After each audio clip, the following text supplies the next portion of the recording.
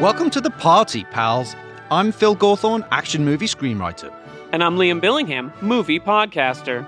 And together we host Die Hard on a Blank, a podcast from Sugar 23 that explores the influence of Die Hard on action cinema. In each episode, we'll talk about one major action movie that was released after Die Hard. Now, some of these movies take place on a bus, On a boat? or even a roadhouse.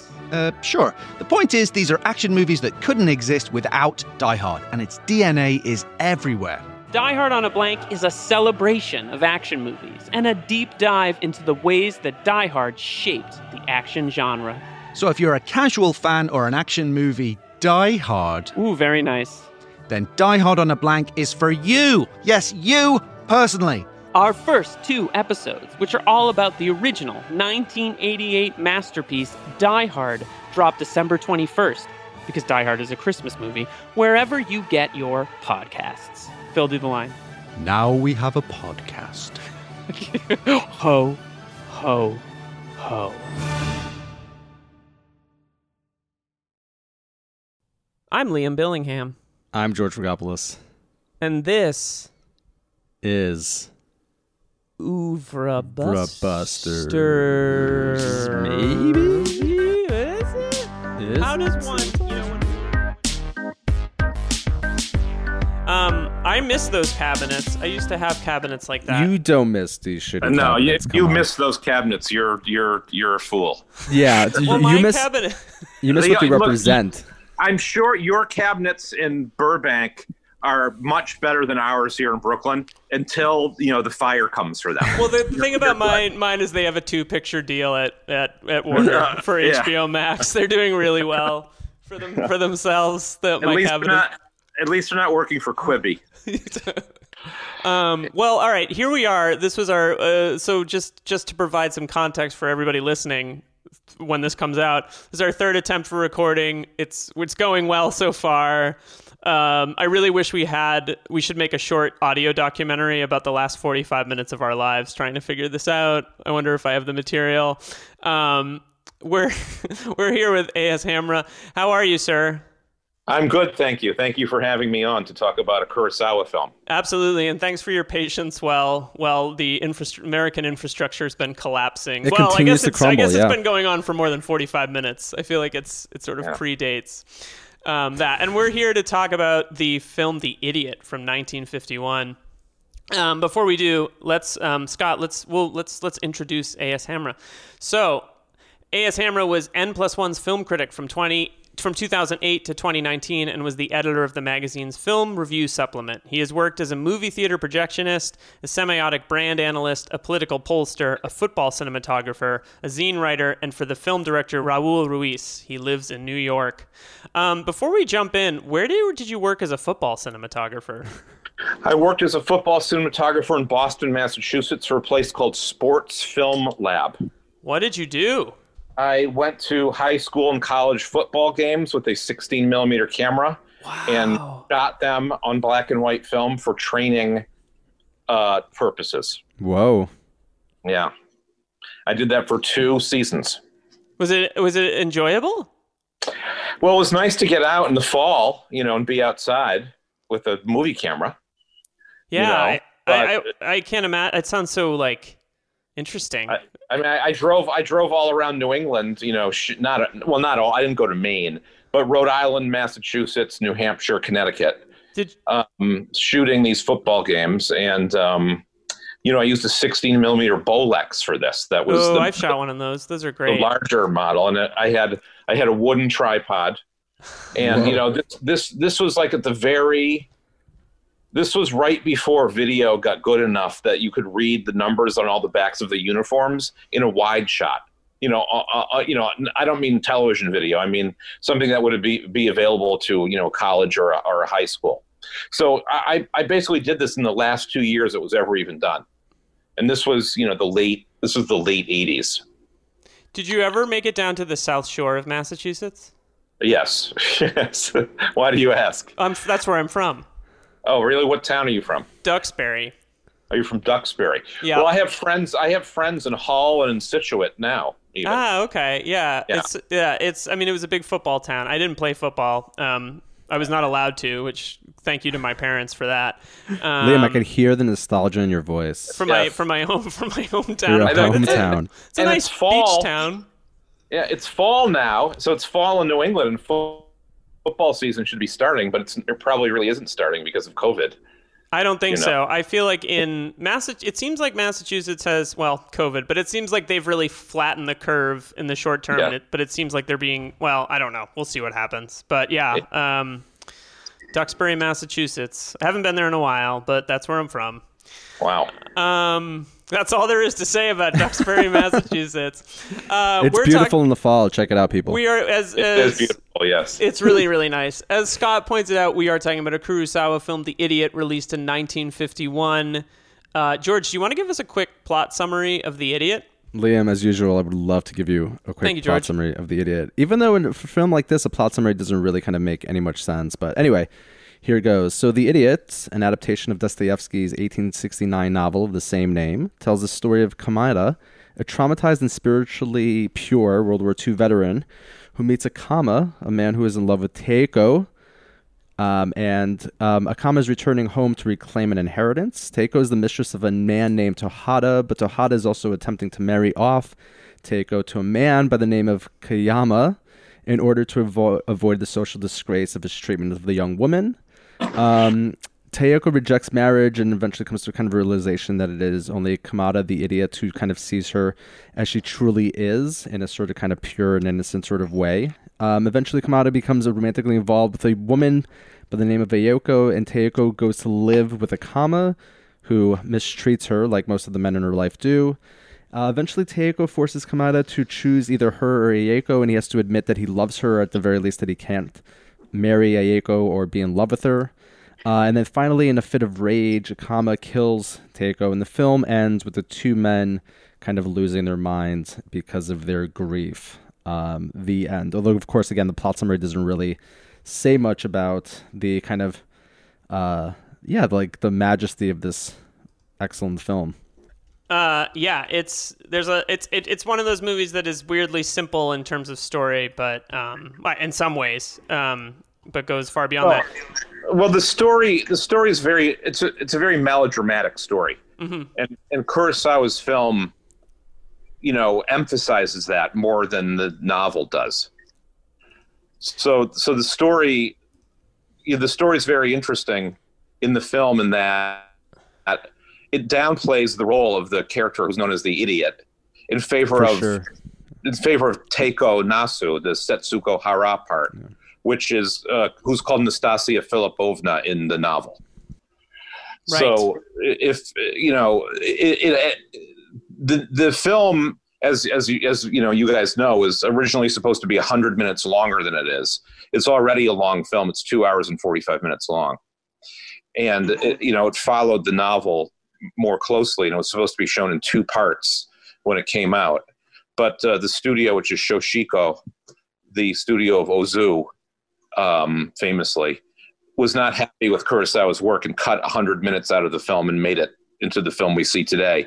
And they did not preserve the material that they excised.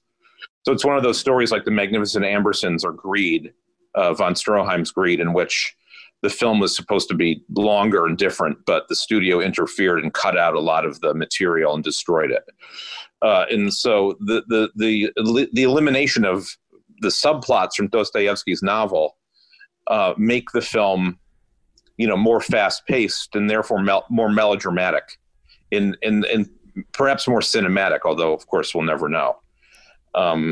And the plot seems convoluted and hard to follow when one just describes it, but it's actually not that hard. It's about a woman who's a fallen woman, which kind of made a little bit more sense in the Russia of the 1860s than it does in early 1950s Japan. So she's a fallen woman, and she's forced to choose between a number of different men, none of whom have her best interests at heart, until she meets this guy who's returning from a hospital in Okinawa, where he was confined because of post-traumatic stress syndrome from fighting in World War II. So in the novel, the character is returning from an asylum in Switzerland where he's been confined because of epilepsy. Mm-hmm. Oh, that's right. Kurosawa, Yeah, that's right. It's yeah. different, of course. Which Yeah. Dostoevsky also suffered from at some point in That's his life. Yeah. Yes. And, the entire nation of Japan was suffering from post-traumatic stress syndrome probably in 1951 still. Of course. So Kurosawa, is relating the story to a contemporary setting, in the best way that he can. And I think it's very successful. So you like the film, yeah. I think it's a great film. I think it's Kurosawa's most underrated film. Mm-hmm. I think all the criticism it received when it came out has hurt the film's reputation over the years, especially Donald Ritchie's criticism of it. Donald Ritchie was a great explainer of Japanese cinema to the West. He was a writer and filmmaker who lived in Japan, who was an American, and he wrote extensively about Japanese cinema, including a book. He wrote several books about Kurosawa, but one in particular that has a chapter on each of Kurosawa's films, and it really reviles The Idiot. It completely dismisses The Idiot as a failed film that Kurosawa should not have made. And I think this is really unfair to the film. I think it's a great film. I think it's beautiful. I think it's a very harsh film about human relationships. I think it's a film about the position of women in Mm-hmm. Contemporary society that is still pertinent. And I think the performances in it are great, and I think it's beautifully shot. It has a very morbid, crazy feel. It's very gothic, and it's really a cinema of looks and intense emotions. A film of looks and intense emotions, and it's a unique film, and also in that it's snowing in every scene of this film. It's a film that's 2 hours and 45 minutes long, and a lot of it takes place in interiors. It's set in Hokkaido in northern Japan, and it takes place in the winter. And there's snow falling in almost every scene. There's huge piles of snow on the ground. There are blizzards in the film, and there's an ice carnival in the film too. So it's really a film of winter time. It's very wintry and about. Its emotions are of the winter. Yeah. And that's not really part of the novel. That's something that Kurosawa added to it. And because he decided to set it in a Hokkaido, I guess because Hokkaido is closer to Russia than, Tokyo according to Donald Ritchie, in Hokkaido, people sit at tables and chairs Western style. And it's more westernized because of its proximity to Russia. This is what Ritchie claims. I don't know anything about this personally. Yeah. And in fact, in the film, we see them, their interiors of their homes and other places they go are very westernized. And Kurosawa makes them kind of look like, everything has a kind of Dracula setting in this film. Yeah. And Setsuko Hara has she is very vampish, in like a Weimar sense or a silent movie sense. Or her character seems to be somewhat based on Maria Casarez's performances in Cocteau and Bresson films. So she's kind of like, the woman in Orpheus or in Les Dames de Bois de Boulogne. She's dressed in black all the time. She wears black fur. Yes, She has a black beret. She wears a black cape. She's a kind of mourning character and very gothic character that's kind of like an apparition in a way. Like she doesn't really exist. She's just this nexus of all the desires of all these men who are constantly telling her what to do that she's rebelling against. Well, it's funny too because I feel like the titular idiot also plays that kind of same role in the sense that he's like this negative. He's like a presence, but he's also so much of an absence in the film. Like he's so in so many ways like amazingly passive. Yes, well, that's true. He becomes this like really interesting kind of nexus through which so many of the other characters' desires and motivations are kind of channeled in and through. And I just found it really fascinating, the kind of, again, the negative, but like the negative presence that he has in the film. He is kind of the character through whose eyes we see everything in the film.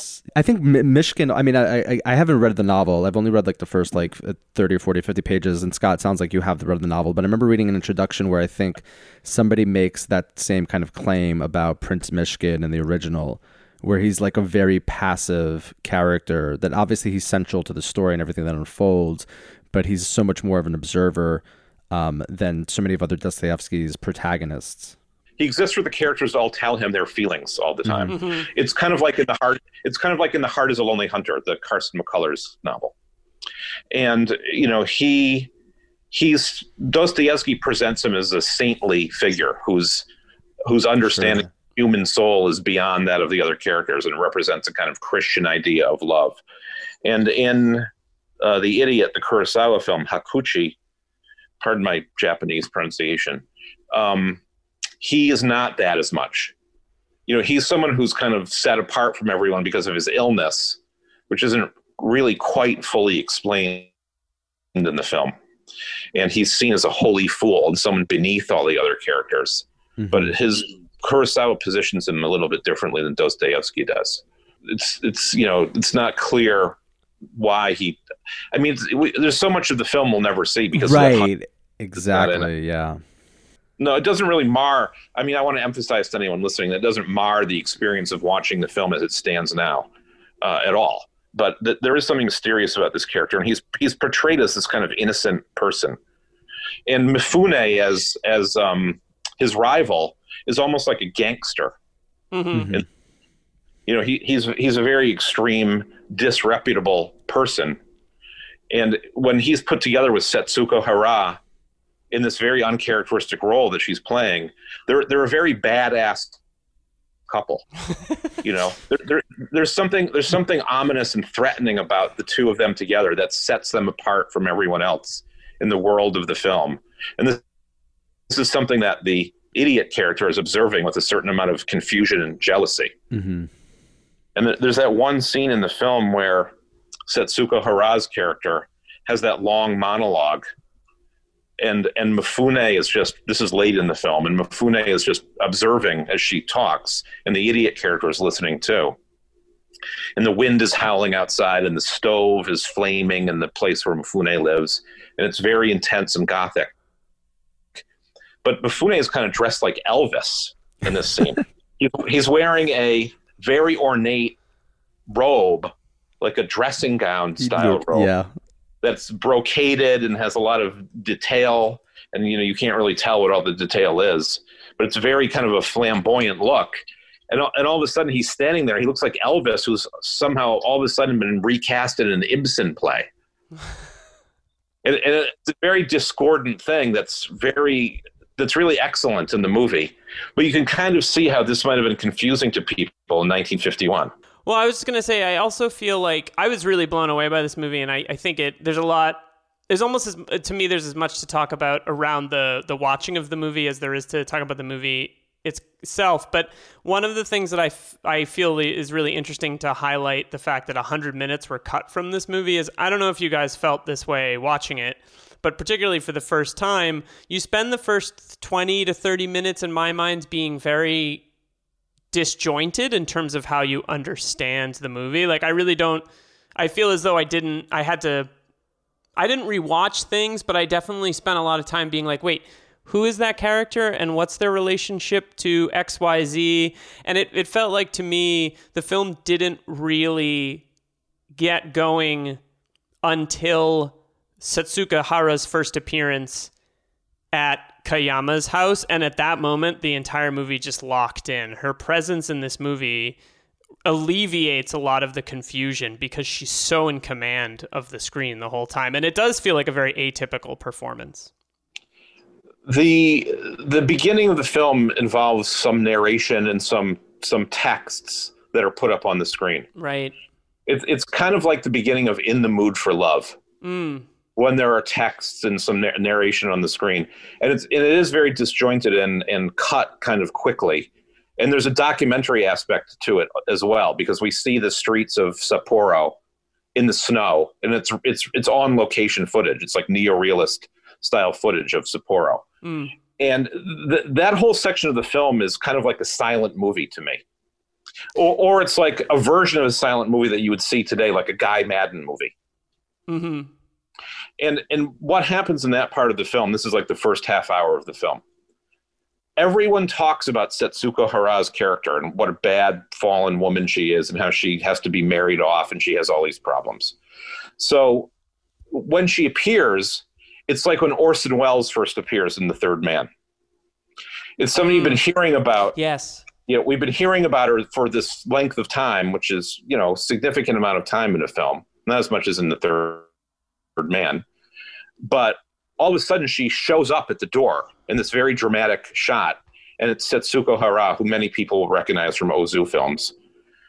And she looks completely different than she looks usually. So, we've been conditioned to expect her to be a certain way.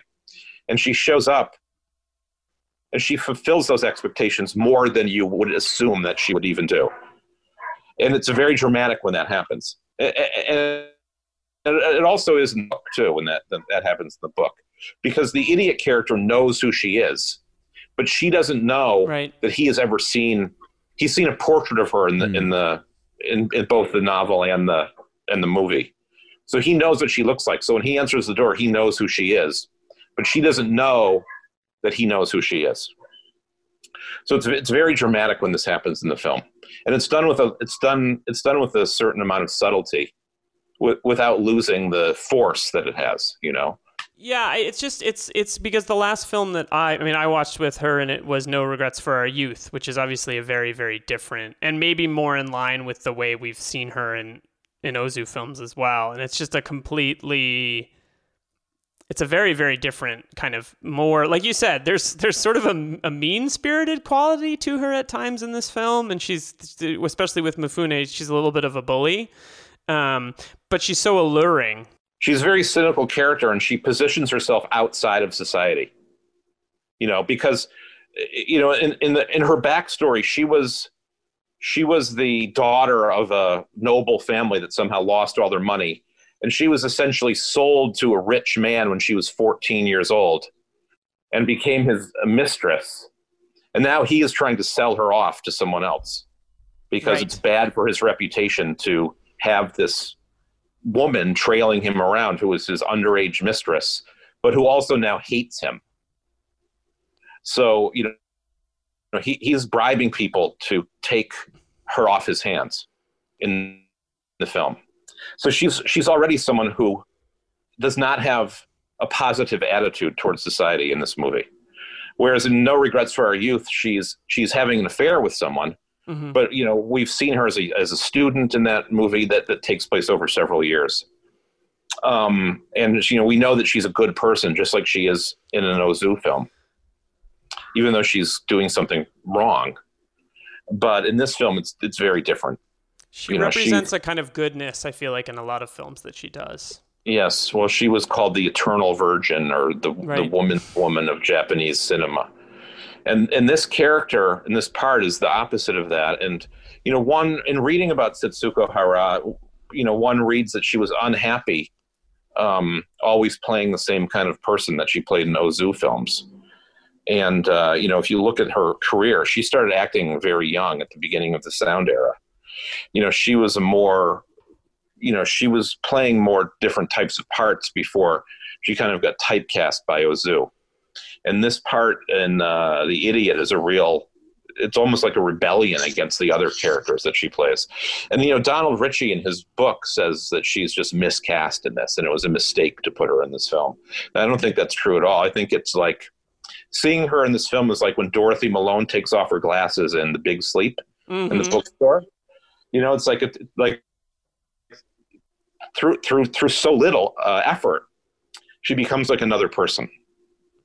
Yeah, that's a really distinct moment. I mean, it's funny you mentioned The Big Sleep, because I haven't thought about that film in a while, but that moment is so crystal clear. I haven't seen that film probably in a decade, and that moment is like so clearly lives on in my brain. It has that kind of power to it where you go, oh, that's a completely different person. Yes. So, she really carries this film, even though she's not in a large part of it. The end of the film, the last she's not in this. I mean, I don't know how much you guys spoil the plots of the films when you do these. Oh yeah, feel free to talk about it. Yeah, she in the last 15 minutes or so of the film, she is dead, but the characters are still talking about her, and there's some very strange dialogue, of course, in translation in the subtitles about her after she has been murdered by the Mifune character. She, they talk about her. Mifune saying, "Yes, she has a beautiful body. Take a look in the morning." He's encouraging the idiot character to go look at her corpse, but not right now. Later, they're in Mifune's house, and it's snowing outside, and it's dark, and they only have candlelight, and the candles are all in glasses that are upside down. And the idiot character answers that he wants to look at her, but he's worried that she may start to smell. Mm-hmm. This is very strange. It's really strange. It's like a Poe, but more extreme than that. And she's not in the film anymore at this point. She's only in she's in the largest section of the film, but she's absent at the beginning and the end, even though she's talked about. She's the thing that is most discussed. In the first half hour and the last 15 minutes of the film, it's about her. And it's about. I mean, essentially, these men have killed her. I mean, she's been literally murdered by someone who's kind of her husband, which is Mifune, and this other person who's in love with her. They just sit around talking to her. No one actually ever helped her in this movie. Yeah, it's one of the things that there was a lot that sort of was a revelation to me watching this for the first time. I think I'm so curious what the other 100 minutes that have been excised are, because one of the things that I love about the film, in addition to having it, having the reading of the film being about men destroying this woman that they quote unquote love or think is special, I think is really, really interesting. But also just the fact that, I don't know what your guys, depending the past, having been in quarantine for half a year now, I feel like I've been watching a lot of whatever you talk about this, Scott, a little bit in some of your pieces, whatever the new thing is, whatever the new kind of, Palm Springs as an example, as an extreme example. And what this movie felt like to me going back and watching was like a throwback to a real movie. And I know that that's, kind of ridiculous to say in a way, but the fact that there are long, dense, almost theatrically long scenes in this film, and that, as you said, this is a film of images and close-ups mostly, and spending your time watching people think and feel things. It's just such a kind of, it feels different to me than any other Kurosawa movie, and I wonder if it's because of his reverence for the text. But it feels like a very interior, maybe closer to Scandal or some of the earlier films, or Quiet Duel comes to mind. But I was sort of blown away by the portrayal of a woman in her situation, mixed with the fact that it felt to be very sort of bland about it. It felt a little bit like a slow cinema kind of film, watching it at home and watching these things evolve over time. And I don't love that term, but I felt a little bit I can see some of contemporary filmmakers that make these longer, more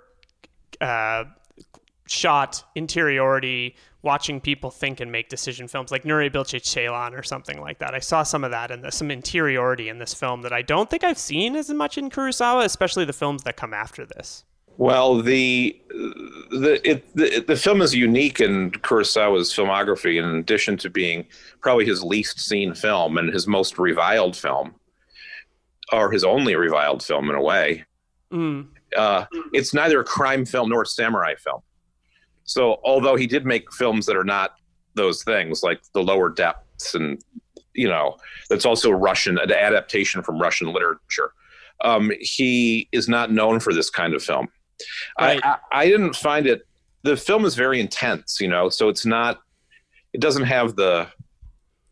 To me, it didn't have the slowness of slow cinema film, as you mentioned, because the emotions are so heightened. It's more it's more melodramatic than that, I think. and it's more it has a real drive. It's more relentless.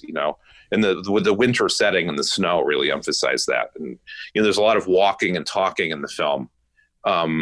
That's very intense too, because the emotions of the characters are so heightened, and they're always walking through these huge snow drifts in the snow.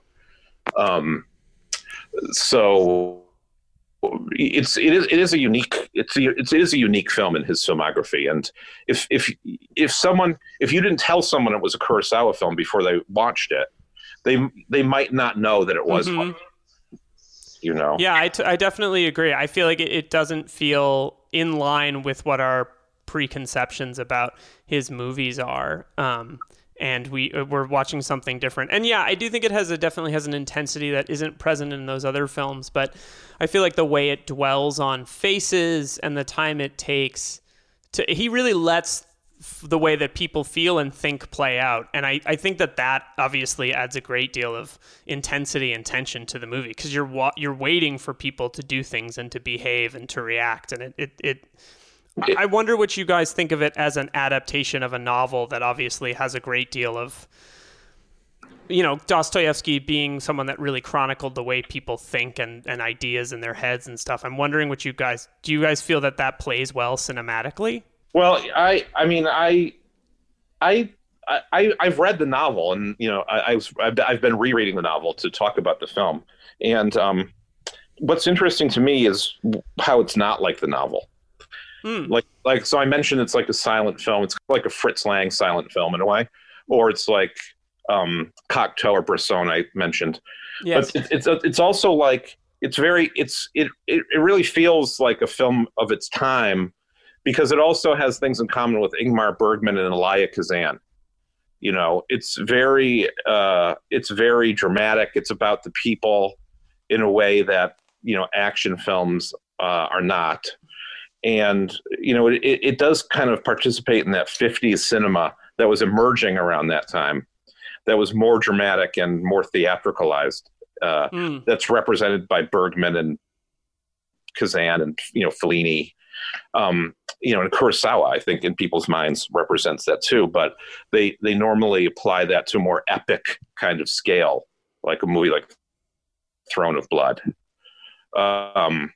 And this film is like Throne of Blood in that it has this kind of gothic quality, and it's based on great literature too. But if you talk about Throne of Blood, I don't really think about Shakespeare when I'm thinking about Throne of Blood. Even though it's based on Shakespeare. Yeah. It's interesting just to get to that, and then George, I'd like to hear your thoughts. But I feel like Kurosawa's jumping a little bit ahead. Kurosawa's adaptations feel like way more depressing and dark than his sort of original films. Like, we jumped ahead and did an episode on Ron recently, and how, that movie is one of the bleakest films ever made. Bleak, obviously, it's based on bleak source material, but this movie's pretty bleak too. And I don't feel that same heaviness in some of his original works that I feel in some of his adaptations. In many respects, yes, this film does seem to be a little bit atypical as far as Kurosawa's work goes, but I can't really speak again to how faithful it is in relation to the novel. And again, I guess it's sort of kind of unfair to think about that question also, because there's so much of the original cut that's missing. But I was just interested in the general question of like what it is that attracted Kurosawa to the source material. So in many respects, yeah, it is a very different film, because like Scott mentioned, it's not a samurai film, it's not a gangster film. It doesn't have a lot of those kind of genre elements that a lot of Kurosawa films that we've seen so far and will see have. But a lot of the questions, especially like these much larger, broader existential questions regarding loneliness, regarding innocence, regarding what it is that we owe one another as human beings, I feel like those questions obviously exist in the source material, but I think those are the questions also that drew him to it as well. And they become so like watching this film, like there's so many echoes, for example, of Drunken Angel. There were so many echoes thematically, of course, more so than in terms of actual plot. But yeah, Drunken Angel, Rashomon, these questions of like, again, what does it mean to like exist in relationship with one another? What do we make of the limits of human behavior when it comes to like murder or rape, whatever horrible crime it is that we commit against other people. So I think like those kind of general thematic questions to me are what made me think like, oh, this is very much like a Kurosawa film. You know, it definitely deals in those questions that many of his films do. But I think that I don't really know this production history that well of this film, but this film in his filmography comes right after Rashomon. Right. So I believe that after Rashomon, he probably could have done whatever he wanted, you know, because of the great international success of that film. So he chose to do kind of a dream project, which then the studio interfered with. And, you know, it's to his credit that he didn't follow the failure of The Idiot with something commercial, but instead made Ikaru. And, you know, that's really commendable on his part, I think. That wouldn't really happen that way today, I don't think. No. And, you know, there's things in Ikaru that kind of echo things in The Idiot. Specifically, the ice carnival scene is similar to the night town scene in Ikaru. But it's, you know, it's a lot different. One's in an urban setting and in Tokyo, and the other's in the, you know, smallish town, I guess, or smaller town in the winter. But they both have this kind of sense of, you know, the world attacking you, you know, coming in on you, in being out of control. And, you know, so I can't remember what the question was now, but I think it's a really interesting period in Kurosawa's, you know, filmmaking career, where he had kind of emerged from making the earlier films and now could do whatever he wanted, and persisted in doing that despite the failure of this film. Which must have been a terrible thing to happen. You know, you make a film that's supposed to be shown a certain way, and then the studio just cuts 100 minutes out of it and doesn't ask for your input or anything, you know. The way it's detailed in the Emperor and the Wolf, the Stuart Galbraith book, is that he agreed to cut it down to 3 hours. So essentially, he removed 100 minutes, and then the studio removed an additional 14 or 15 minutes. And there's a great story how he said, you know, if you're going to do it this way, why don't we just cut the movie vertically? Yeah. Like, why don't we just like, he was furious because he planned this film out, and, you know, it clearly was the most important project. You know, there's a bunch of great quotes from him about how important Dostoevsky is, about how, you know, he portrayed like an honesty that was hard to look away from. And to see it dashed off like this is really, it must have been absolutely devastating. Well, he is a very Dostoevskian filmmaker in the ways that George was discussing. And there is something dark and 19th century about a lot of his films that aren't samurai films, but even some of those, I think. And this film is really, the thing that's interesting about The Idiot is that this film is the most extreme version of that in a way. Before Ron, I guess, maybe. Although Ron is a fully realized film that no one messed with. Part of what makes this interesting is that it's what they call a film maudit, right? It's a cursed film. And, its status as a cursed film is part of what makes it so interesting now. But it's also what makes a lot of people not want to watch it, because it's not a samurai film. It's not a crime film. Yeah, it's sort of like deep Kurosawa. You know, it's not like where you'd it's start. Advanced level Kurosawa. Yeah, it kind of is like I don't know what the class. Well, you're the professor. I don't know what the class designation would be, but it's definitely in the higher numbers in terms of one's experience of it. I wanted to discuss Mifune, obviously, because his role in this is, I find, very, very interesting. It was one of the first times watching it where I saw, I don't know if this is the right way to put it, but in the early scene on the train, it was one of the first times where I think a lot of Mifune's rawness as an actor has kind of disappeared. He's a lot, like, you can see, like, oh, not that he wasn't an actor before, but that he's showing technique that we haven't necessarily seen before, and he has a lot of subtlety and heart in those early moments. And then he kind of later in the film does a little bit of for lack of a better word, he hams it up. He's a little bit over the top and angry, and it's a really interesting movie that I feel like portrays like the Mifune that you see in Seven Samurai, a little bit in Rashomon, and then some of the earlier films like Quiet Duel comes to mind. It's very, very subtle. Would you, Scott? What'd you think of Mifune in this film? Well, I felt that he was a lot less hammy than in Seven Samurai. I mean, he's just completely out of control in Seven Samurai. In this, well, when we meet him on the train, when he first meets the idiot character, he's smoking a half cigar, as you may recall, that he's saved. He's got like a half stogie in his mouth that he's trying to light. Mm-hmm. And he's very brusque, and he forces someone to give up his seat so the idiot can sit there. And, we learn, I feel like we learn who he is better than we learn who the character in the Dostoevsky novel is in the book.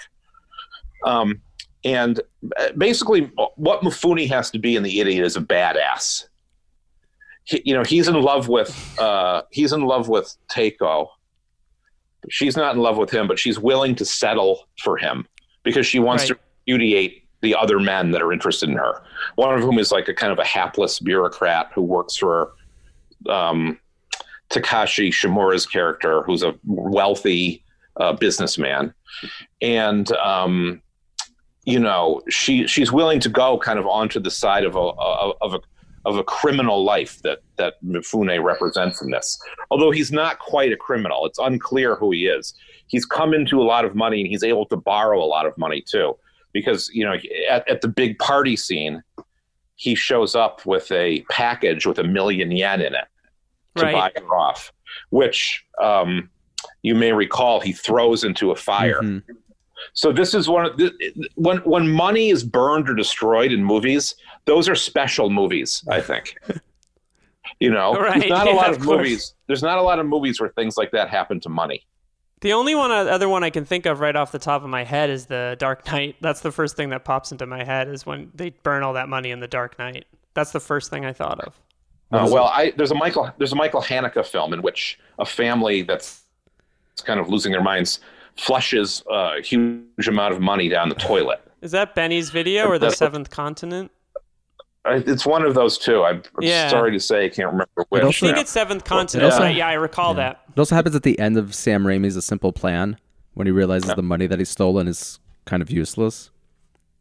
I haven't seen that. Oh, it's a great little film. Oh, it's very good. It's funny you should point to that scene too, because that's a scene, as a pseudo-Marxist thinker, that's the scene also that really drew my attention, because right before that also is the scene where the idiot walks into the house and he accidentally knocks over that vase, and I forgot which character it is, but somebody freaks out and is like, oh my god, those like vases are super expensive. Shimura. And then Teiko, interestingly enough, is like, fuck it, who cares? And she knocks over one as well. Well, that's a very interesting scene, because that is very much like the scene from King Vidor's movie of The Fountainhead with Patricia Neal, where Patricia Neal takes a statue and throws it out the window of a Manhattan high-rise to prove that she's not married to these objects, no matter how beautiful they are. How expensive they are. Is there in that film also there's like a certain kind of there's a value to the object too, beyond it's like it being beautiful. It's something that's like on the marketplace. I don't remember that aspect of that scene clearly now, except that she takes this beautiful thing and destroys it by throwing it out a window on purpose. And that film came out in 1949. And I wonder, I can't remember now if she destroys the vase in the novel or not. Mm-hmm. But it's similar to that. She purposely breaks and ruins this very beautiful, valuable thing to prove that those things are important to her. And that's a great scene in the film. That's one of the first things that happens in the party scene. Yeah, it's a great scene. Yeah. And party scenes are great in movies too. If a film has a good party scene, then that's what kind of makes the film. Godfather. Godfather's a great example. Godfather 1 and 2 have this great. There's a lot of movies like Breakfast at Tiffany's is another movie like that. Yeah. But this is a much more serious film than that. But it's still, everything that happens at that party is so fraught. Yeah. And kind of starts with her breaking that vase on purpose and ends with Mifune throwing the money into the fire. And it's a large bundle of money. It's like I don't know it's $1 million it's yen. yen. So those are probably large banknotes, and there's a certain contempt for everything in this scene that is really, really enjoyable, pleasurable. It's interesting, that scene, and particularly the vase that you guys mentioned. Like, for one thing to just note really quickly is that this movie has like an insane cast of Kurosawa regulars and Ozu regulars. Yeah. The mother from Tokyo Story is one of the main characters that's in right. this movie. Yeah. And Minoru Chiaki, who plays Kayama, the kind of the sort of subservient guy who can't get the money out of this burning, and he kind of disappears, and he comes back. He's in Stray Dog for a minute. I believe I believe he's in Seven Samurai, but he's like pretty wonderful in this movie. Well, he has the most thankless role in the movie because he plays a wimpy, worthless guy who's just trying to marry up, who's trying to pay his way into a better world. Well, that's one of the things that's interesting is that I was thinking a little bit about, one of the things that as we've been going through these films is there's a constant kind of refrain in the way that Kurosawa is talked about critically, especially from a Japanese cinema perspective, is that he's the most Western kind of director. Mm-hmm. He makes the most Western films. Galbraith talks about that a little bit in the book when you mentioned sort of the fact that they're sitting in chairs and it takes place in Hokkaido and there's something strange about the environment. But I wonder a little bit about the political reading of this movie, because there does seem to be a little bit of contempt for this moneyed class of people who only care about vases, and the idiot is kind of there in some way to shed them of their sort of aspirational desire to move up in terms of their class. Like it feels there's a lot of readings as to who the idiot is, one being that he's there to absorb their pain and their truth, but also I think he makes them realize that the things they value don't really have any value. Mm-hmm. Is one way I've read it. I don't know how you guys read it, but I feel like there's an inherent political statement about class in this movie. He's constantly upsetting traditional value systems, or at the very least, his presence is a threat to those value systems. And also, again, he's been traumatized by the war, which again, you find out very, very early on, and it's kind of quickly forgotten. But I mean, there's obviously a very, very obvious political reading of the film that you can make about that fact as well. Well, he does have a seizure later in the film in the snow. He has a fit it's unclear. It's an emotional reaction to the situation with the Setsuko Hara character, Teiko, and Mifune. But in the novel, he's kind of more Christ-like than he is in this movie. In order to get him in front of these wealthy people, Dostoevsky kind of has to invent his background. He's related to someone. There's a potential inheritance he might be getting. And in this film, Kurosawa kind of dispenses with that. He is related to the wealthy family, but it's unclear how. And there is kind of an inheritance that he does get, which is in the form of a farm. Right. All that's a little murky in this version. So the fact that is, downplayed in the film makes him less of a holy figure that is showing up their materialism in the movie than it does in the book, I think.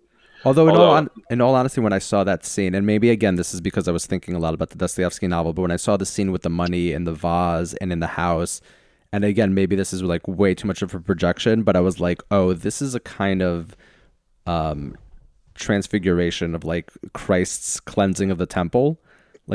He walks into this this space, and again all of these moments, all of these symbols of value are quickly overturned. And that's also why I was like, god damn, I wonder what's in that 100 minutes, because there are so many instances of these echoes of certain kind of questions of spirituality. We didn't discuss, for example, the fact of Mifune has that thing where he talks about his mom being very religious and being praying to the Buddha every day.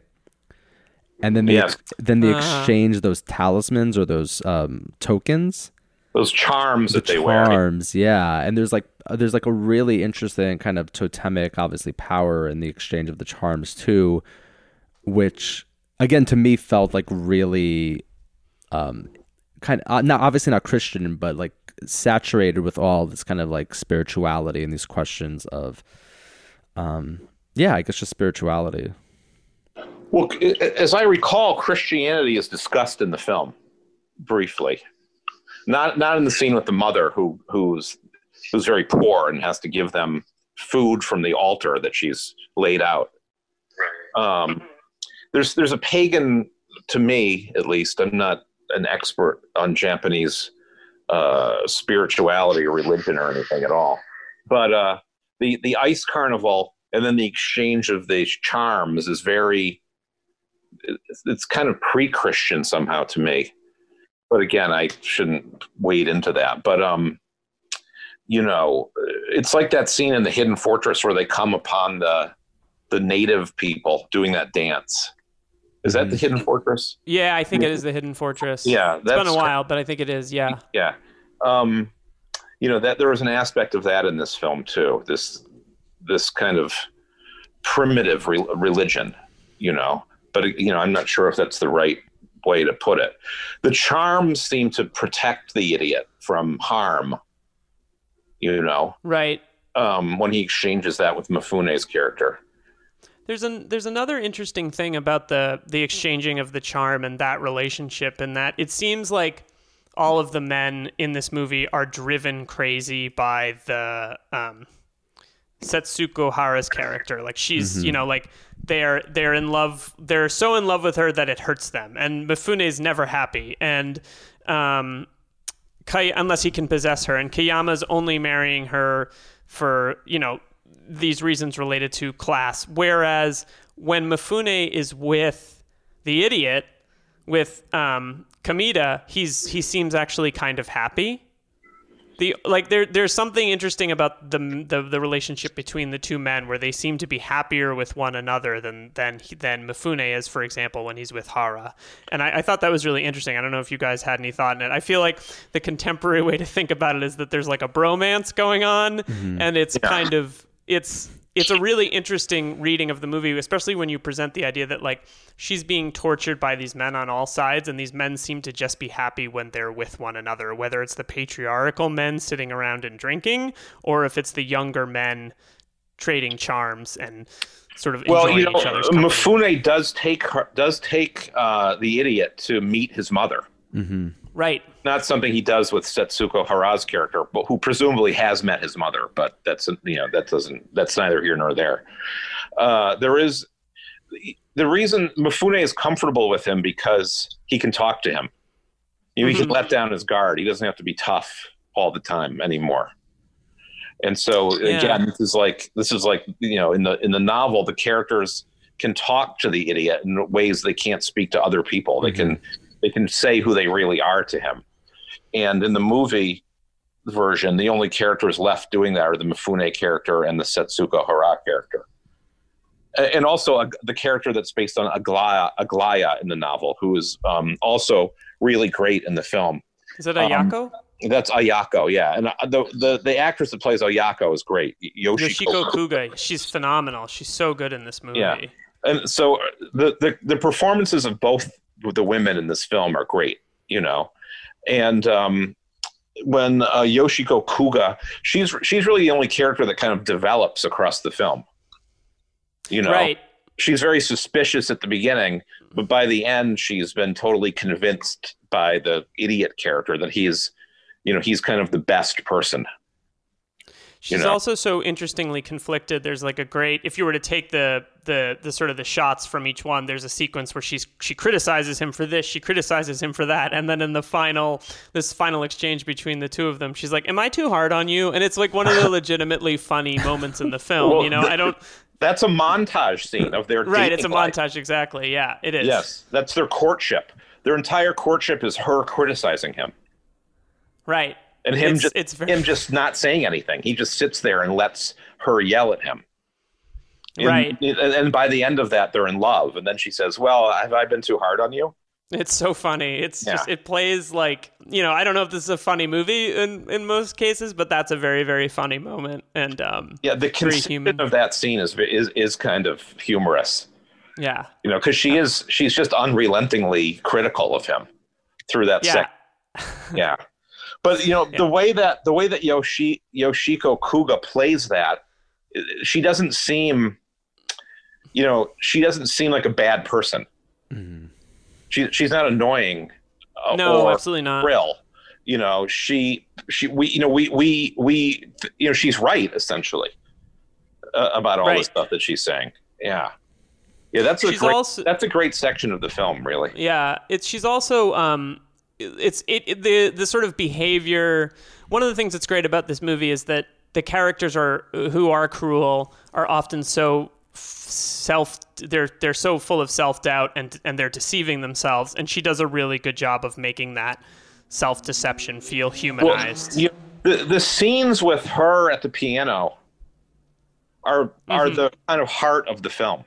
Mm-hmm. There's 3 scenes where she has conversations with the idiot character at the piano in her house where she lives with her parents, and there's a big window perpendicular to the piano and that they sit in front of, and the snowstorms are raging outside, and those scenes are really great.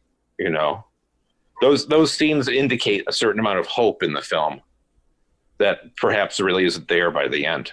There's a lot to unpack with. I mean, this movie feels massive to me in terms of length, and also the fact that there's 100 minutes missing, and there's in some alternate history, there's a 4-hour 2-part version of this movie, which I'd love to see. I was curious, how did you guys watch this film? I was actually happy that it was sort of divided into parts, because I had to watch it in 2 shifts, which I didn't want to do, but it was just how life ended up. Were you guys able to sit and commit to this thing in one go? I'm curious how you watched it, especially with the way the world is now and the constant distractions that we have to deal with.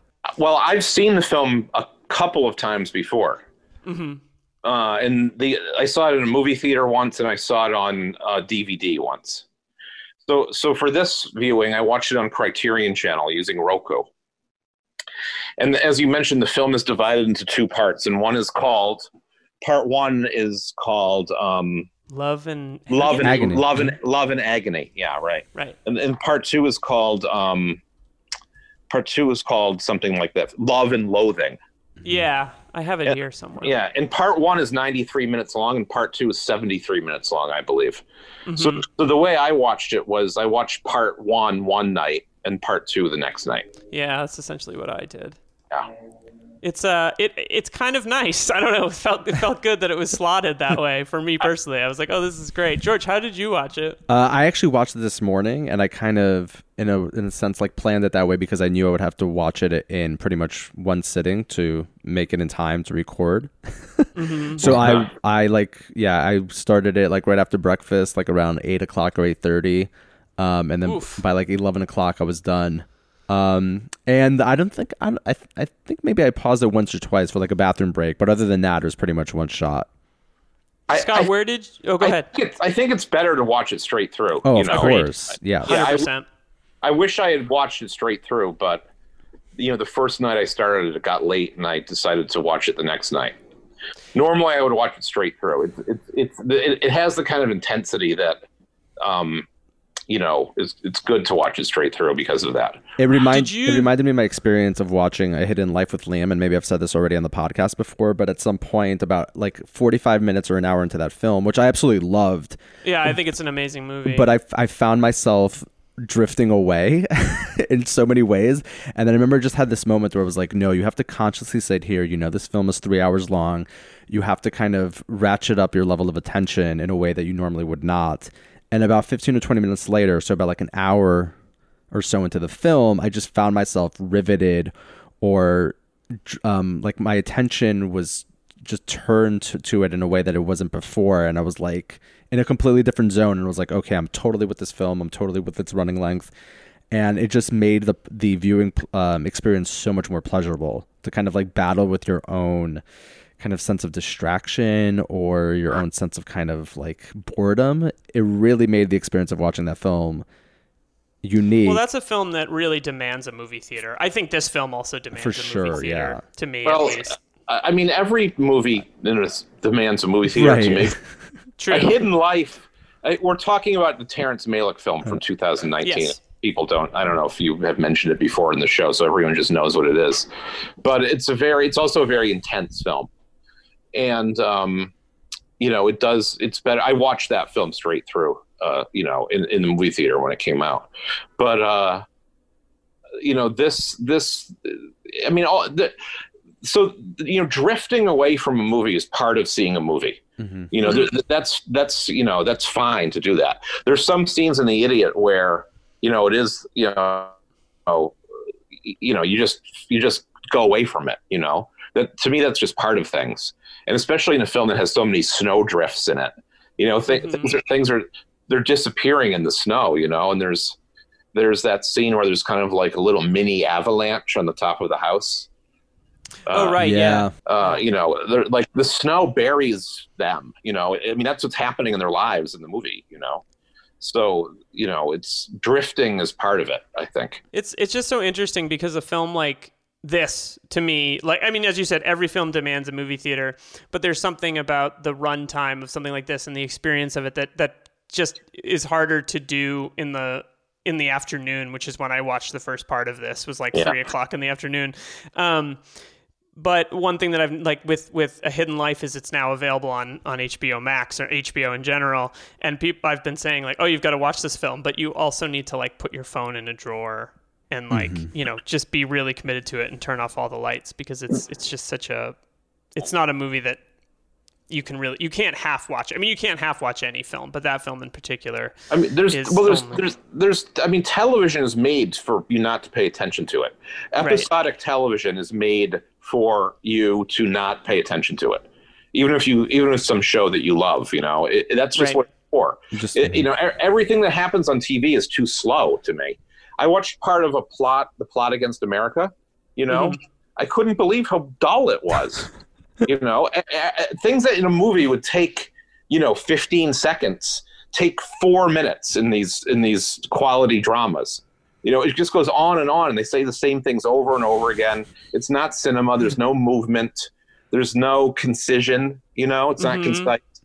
And movies, good movies are not operating like that at all. They're much more thought through. And, the filmmakers know they're dealing with a limited amount of time in a different way than people that make episodic television do. Not being able to go to movie theaters really is an exercise. It's an exercise in frustration in some ways, but it also really shows you the difference between television and the movies. So I tried to watch, I did watch it all in one sitting, the Tsai Ming Liang film, Stray Dog. But, watching that movie at home by yourself is it's just such an exercise in existential despair, because nothing happens in this movie, and some of the shots are 10 minutes long. I don't know how long they are, and someone is just standing there looking off. It's also a very intense movie, but watching it by yourself at home, you really start to ask yourself, what am I doing? What am I doing? Exactly. Why am I doing this? Right. 100%. What is going on? What has brought me to this moment where I'm sitting on my couch by myself watching Stray Dog?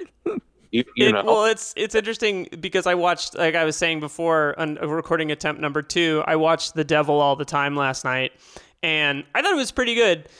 Beautiful movie, well filmed. But the best thing about it is that Antonio Campos, I don't know if he made this decision, but he made a movie instead of, it could be a 10-episode Netflix show. And the fact that it's a 2-hour, 15-minute movie makes it so much more, I just think it's a better experience, because there could be a TV show where every character gets an episode, because there's a lot of characters in the film. And I just was sort of relieved that I had an experience that only took one night. That was new viewing, as opposed to 10 episodes of whatever, The Plot Against America. I don't know if I need 10 episodes of this. It was kind of a breath of fresh air to watch a new movie that felt like a movie, as opposed to I also saw that movie, and to me it was like an acting exercise. That movie was like an acting exercise in how British actors can try to subtly portray Americans they think are trashy. Yeah, and agreed. I'm also glad that it wasn't any longer than it was.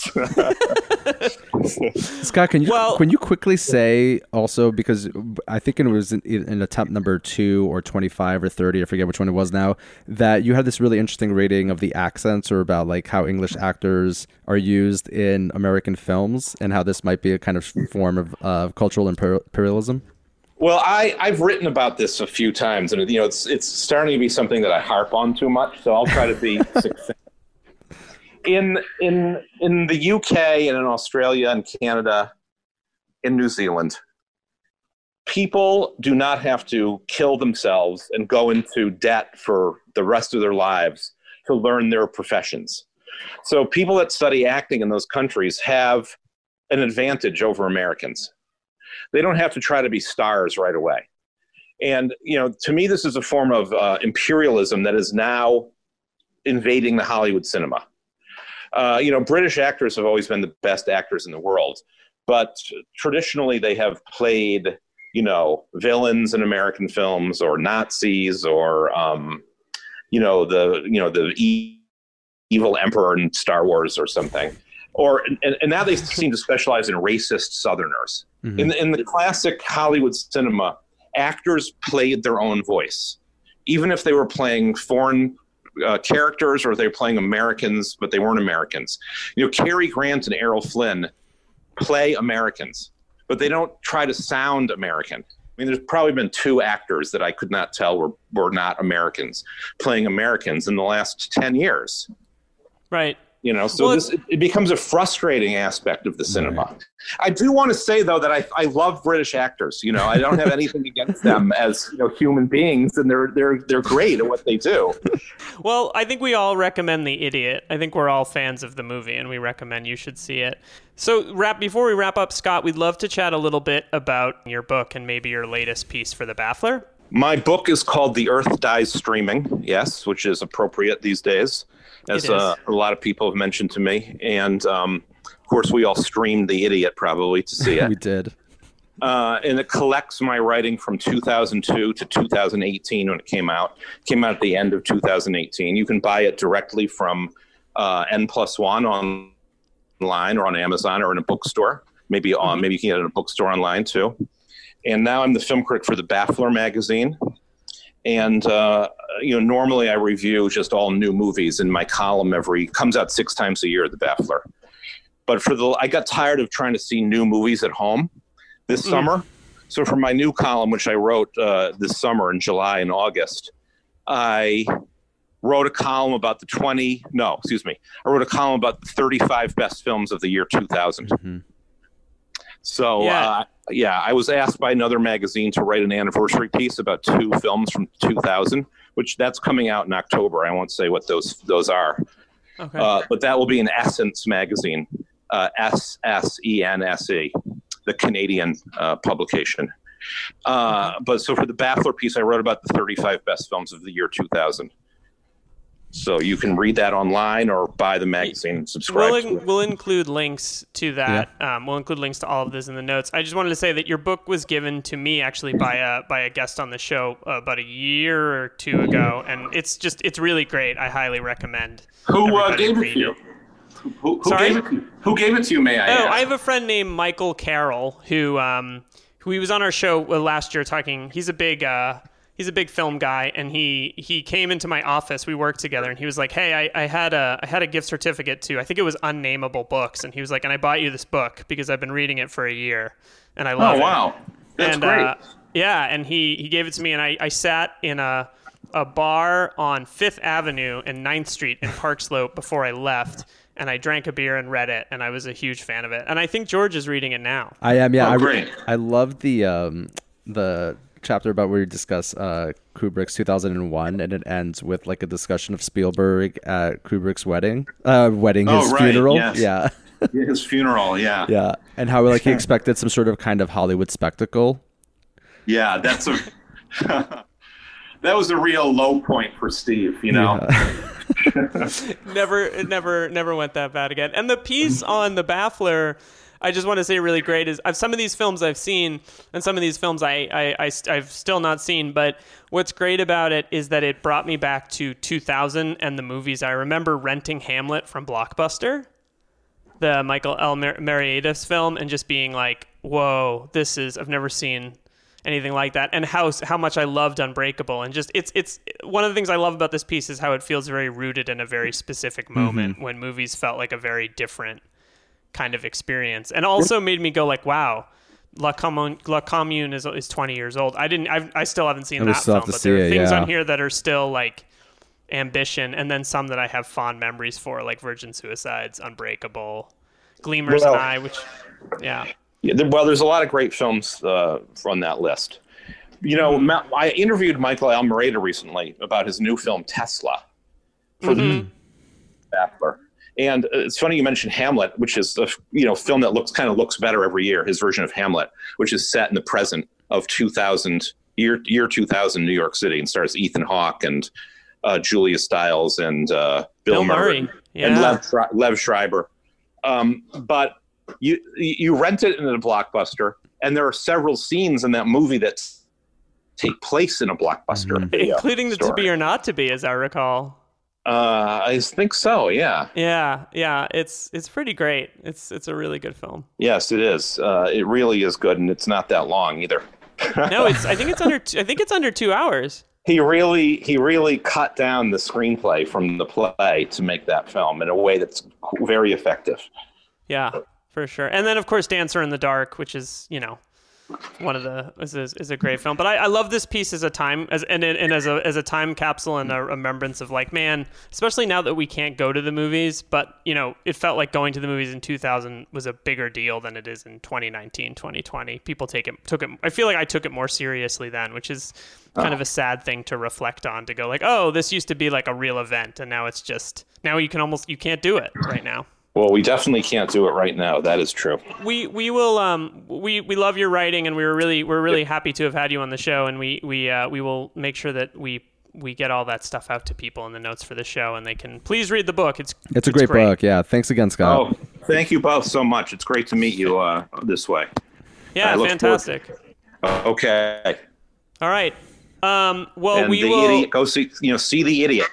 Yes, please see The Idiot. It's on the Criterion Channel. I don't know if it's available other places, but see it in the movie theater if you can. Yeah. All right. Thanks. All right. Thanks a lot, Scott. Bye, Scott. Thanks again. Bye. Take care. Thank you to Scott for joining us. Yeah, his book, The Earth Dies Streaming, is available from N+1 site. Don't buy it from Amazon. Don't buy it from Amazon. I actually bought it from N+1. It came in a week's time. In the United States Postal Service, which currently still exists, but who knows whether it will exist. I think it's going to be okay. Everything's going to be fine. I have to think that way. I have to. Well, thank you everybody for listening. Next up on the show, bringing back our old pal, Blake Howard, to talk about who's gonna talk about All the President's Men and Michael Mann. No, he's gonna talk about the Seven Samurai, and it's gonna be great. I'm sure he will bring his usual charm and sophistication. Can't wait. That film. It's gonna be awesome. Please rate, review, subscribe to the show. If you love us so much that you want to part with your well-earned dollars, which in 2020 is a real challenge, patreon.com/Uverbusters. We just did an episode. By the time this comes out, well, definitely our Dirty Dozen episode is already available, and George, we have to figure out what our October Patreon's going to be. Well, I guess we knew. Well, we knew, yeah. But there will also be, by the time this comes out, of course, another wonderful, brilliant essay by me with so many wonderful what's observations. It going to be about? So you know what? I was going to write about, so we were going to do an episode on Ben Affleck, and I saw the Sum of All Fears, and I started writing a piece on the Sum of All Fears, and I might save that actually for later. Save it. Yeah, but I'm like, then after seeing The Idiot, I was like, oh no, I really want to write about this. So I think I'm going to be writing about The Idiot. Fantastic. And that's okay. Fantastic. That sounds good. Yeah. Please rate, review, and subscribe. I was Liam Billingham. I was George Frigopoulos. And this was Uverbusters. Peace, y'all.